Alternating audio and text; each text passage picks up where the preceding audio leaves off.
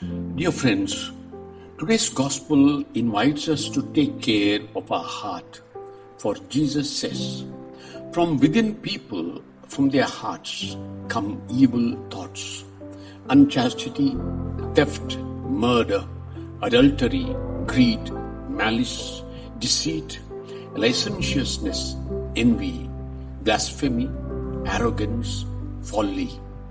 All these evils come from within and they defile." Concerning the heart of human person, Second Vatican Council in its document Church in the Modern World says, "Is a person's heart the source of peace or of war?" It is clear that support should be given to the goodwill of the very many leaders who work hard to do away with war, which they abominate. Today, it certainly demands that they extend their thoughts and their spirit beyond the confines of their own nation, that they put aside national selfishness and ambition to dominate other nations, and that they nourish a profound reverence for the whole of humanity, which is already making its way so laboriously toward greater unity.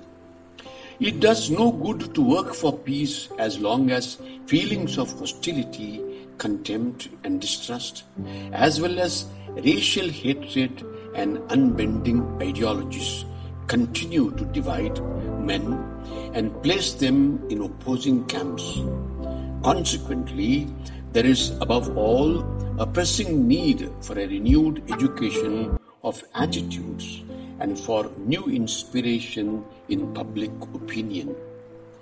Those who are dedicated to the work of education, particularly of the young, or who mold public opinion, should consider it their most weighty task to instruct all in fresh sentiments of peace.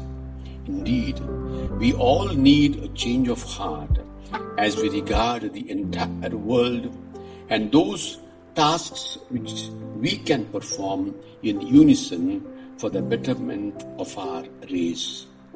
Saint Joseph and Mary, our Mother, create in us the heart and mind of Jesus.